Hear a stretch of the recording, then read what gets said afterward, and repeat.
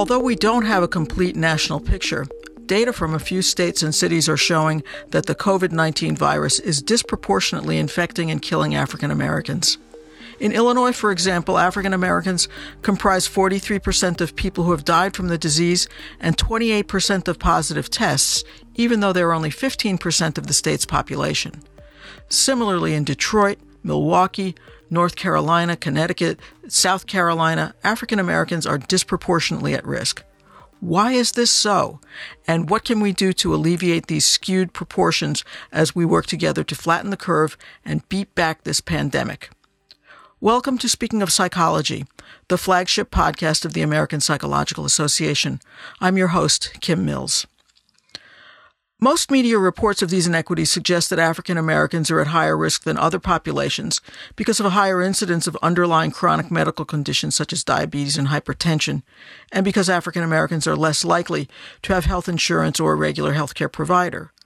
While these factors may be true, this analysis overlooks the root causes of the African American health gap: historic and contemporary racism and discrimination. Here to talk about these issues and what psychology can do about them is Dr. Brian Smedley, APA's Chief of Psychology in the Public Interest. In this post, Dr. Smedley leads APA's efforts to apply the science and practice of psychology to the fundamental problems of human welfare and social justice. Welcome to Speaking of Psychology, Dr. Smedley. Thanks for having me, Kim. My first question to you: as we began to see the disparate impact of COVID-19 on African Americans in places like Chicago, New Orleans, and the other locations I mentioned a moment ago, were you surprised? Unfortunately, I'm not.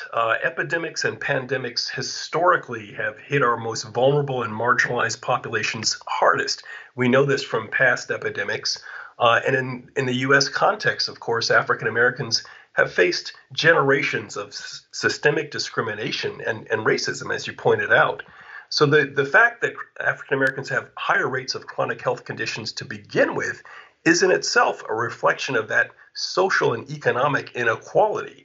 And so pandemics such as COVID-19 are going to spread most rapidly among those populations that are most vulnerable and have been, in fact, marginalized historically. So unfortunately, we could have predicted that this would happen. And as the epidemic continues to spread, we can predict that other populations that have faced historic discrimination and marginalization will also experience higher rates of spread of the virus.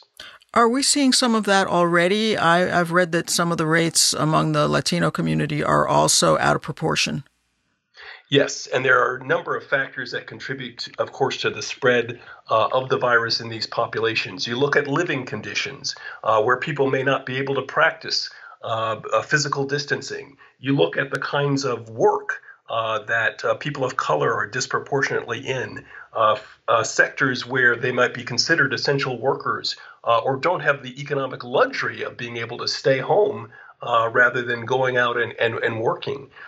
Housing conditions in neighborhoods, all of these factors may contribute to the spread of the virus. And it's important to note that in many cases, these are environmental conditions that the residents of those neighborhoods have very little control over, such as the presence of environmental pollutants.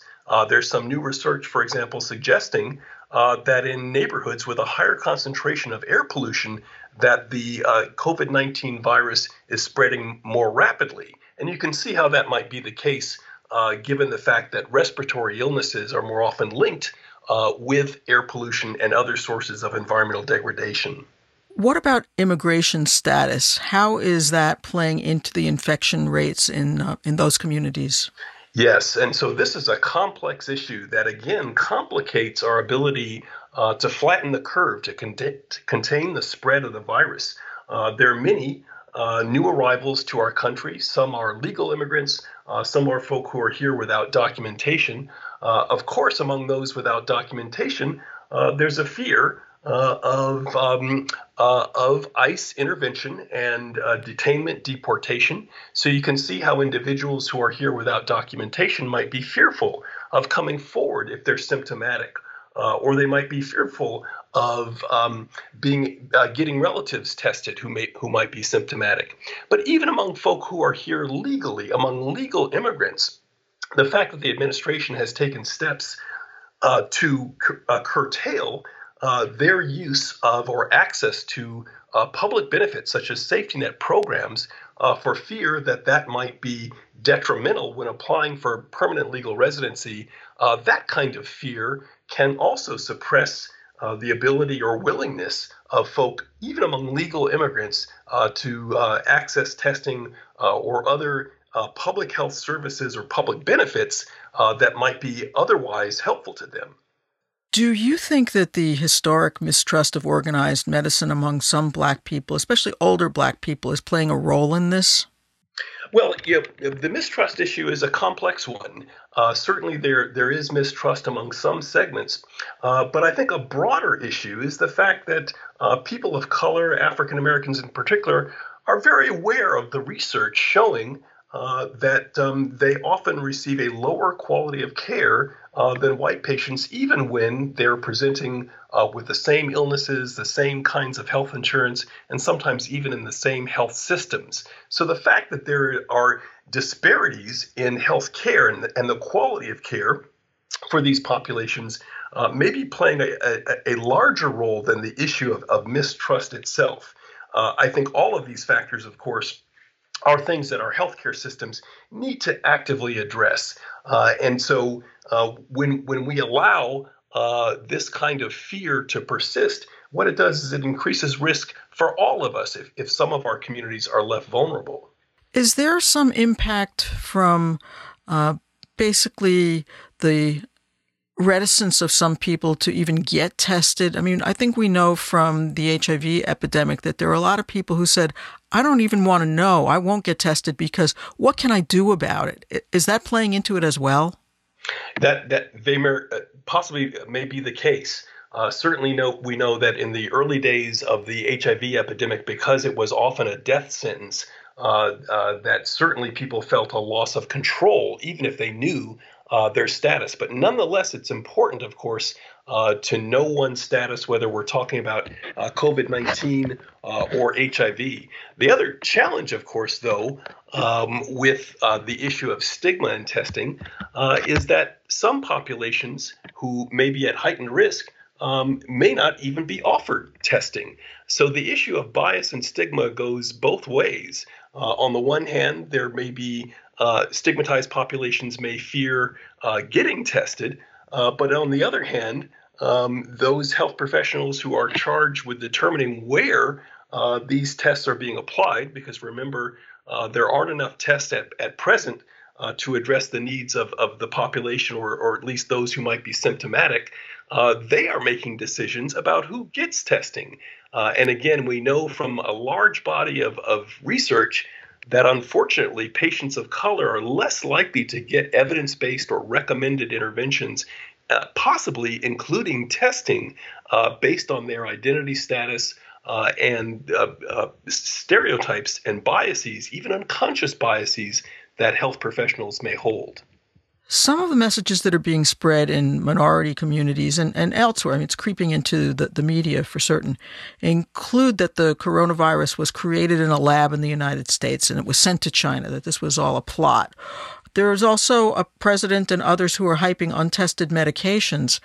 What's the psychological impact of hearing this kind of information, and how can people sort out the scientific facts from misapprehensions or even in some cases outright falsehoods? Right. Yeah, you're touching on an issue that's critically important in the pandemic response.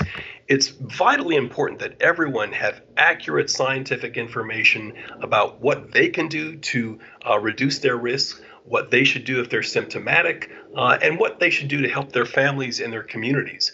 And so certainly we know that misinformation is more likely to spread when people are fearful, when people are anxious, and when people are uncertain. And that is certainly the psychological state of much of the population during this pandemic. So that's why it's so vitally important that our elected officials and our public health leaders communicate clearly and in culturally excellent ways to reach all of our populations, providing the best scientific information so that people can trust what they're hearing, they can take action to reduce their risks. But when we have the opposite, when we have clear instances of misinformation, when people are not getting the facts, it only contributes more to the fear and anxiety.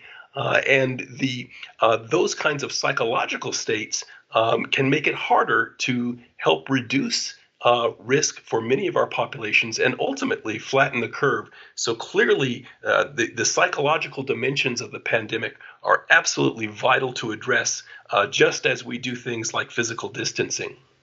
What are some of the possible solutions to these health inequities? What is APA and psychology asking our governments and the public to do? Absolutely. There are a number of steps that have to be taken. We know that it's essential that public health agencies conduct surveillance, collecting data to understand which populations are at risk. Where is the virus going? Where do we need to focus resources to help communities to manage their risk? So we've called on much more robust, standardized data collection. The federal government has a significant role to play in terms of providing resources and technical assistance to state and local health agencies who are often on the front lines of testing. But then ultimately, we need to coordinate all of the state and local and federal data collection into one comprehensive database. We only know that African Americans are at higher risk because of the data collection and surveillance work that some states and localities are engaged in. We need all states and localities to have the resources, capacity, and a technical know-how to be able to do this.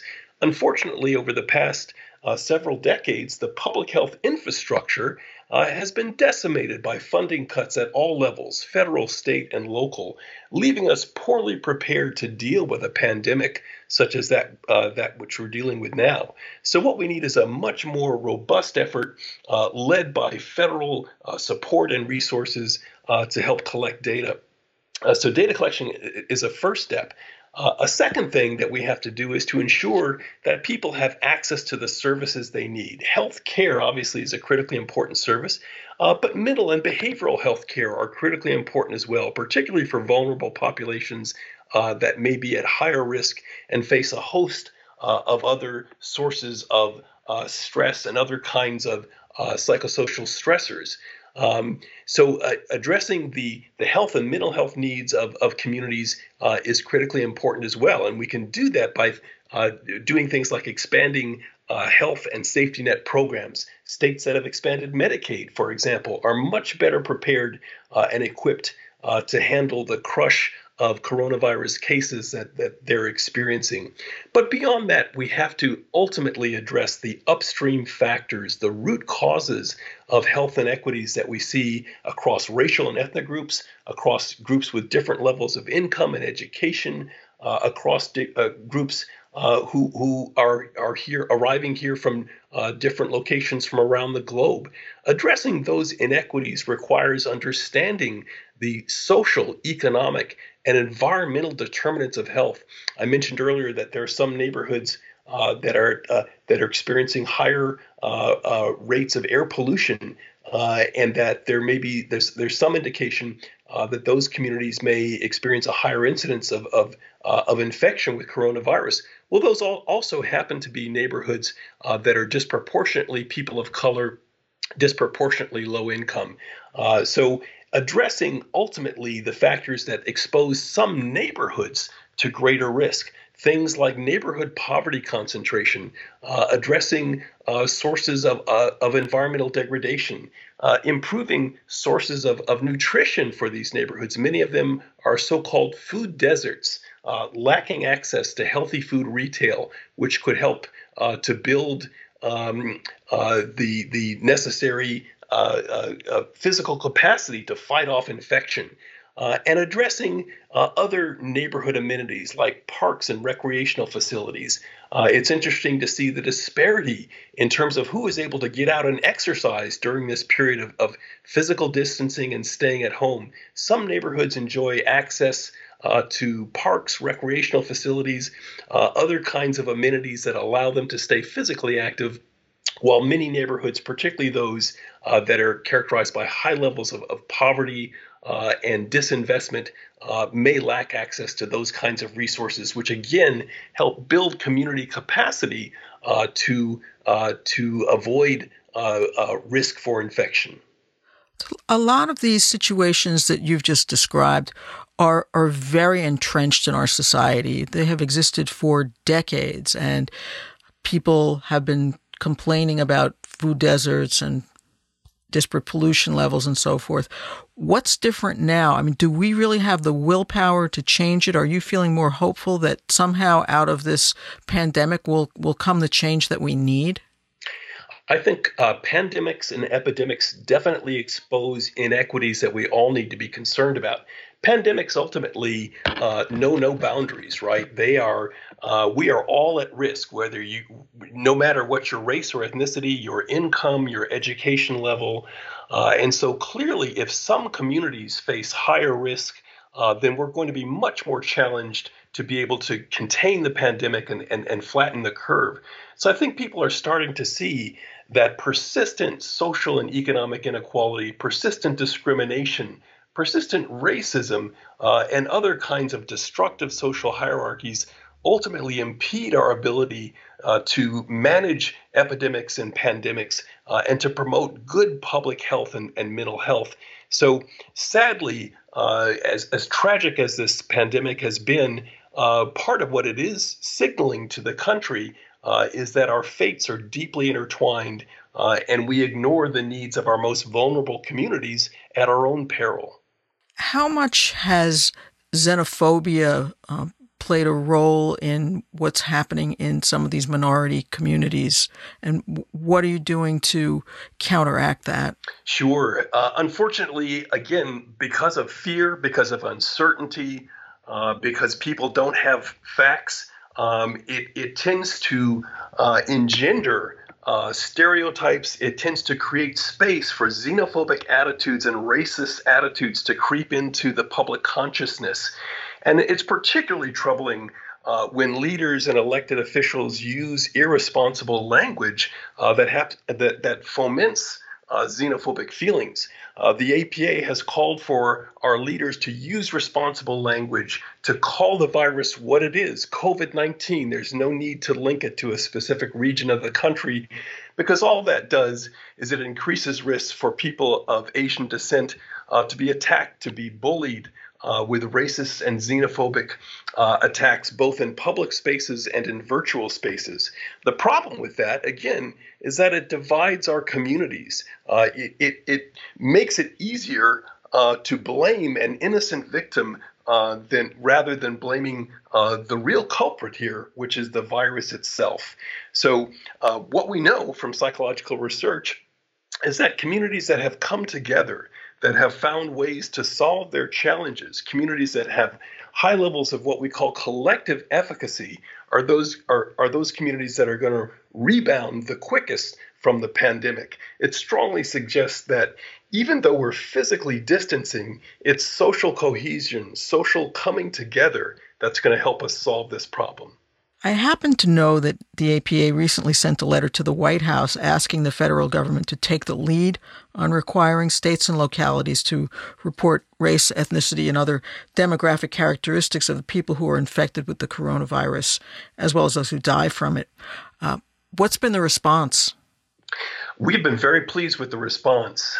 People understand at all levels, federal, state, and local, that collecting this data is essential to understanding who's been affected and where the virus is going. So we're very pleased. The White House Domestic Policy Council is seeking a meeting. We have elected officials on both sides of the aisle who are looking for solutions. And so certainly when it comes to things like data collection, we need to be very concerned about personal privacy and our federal laws protecting the private health records of individuals.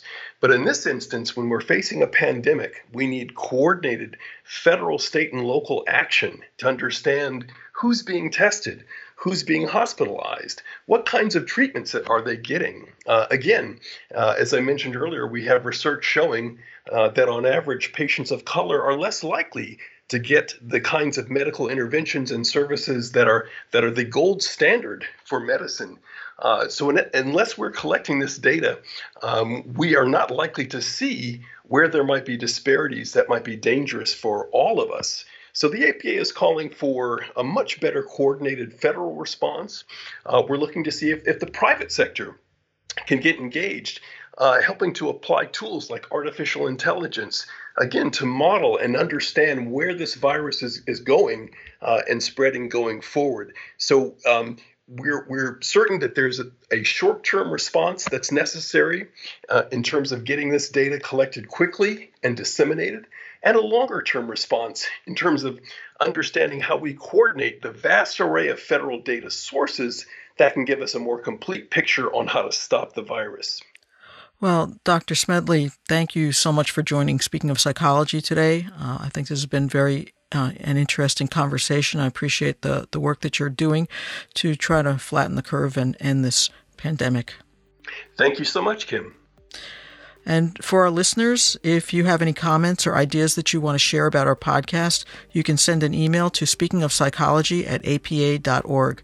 That's Speaking of Psychology, all one word, @apa.org. You can find previous episodes of Speaking of Psychology on Apple, Stitcher, Spotify, or wherever you get your podcasts. You can also go to our website and download all the episodes at www.speakingofpsychology.org. Thanks for listening. For the American Psychological Association, I'm Kim Mills.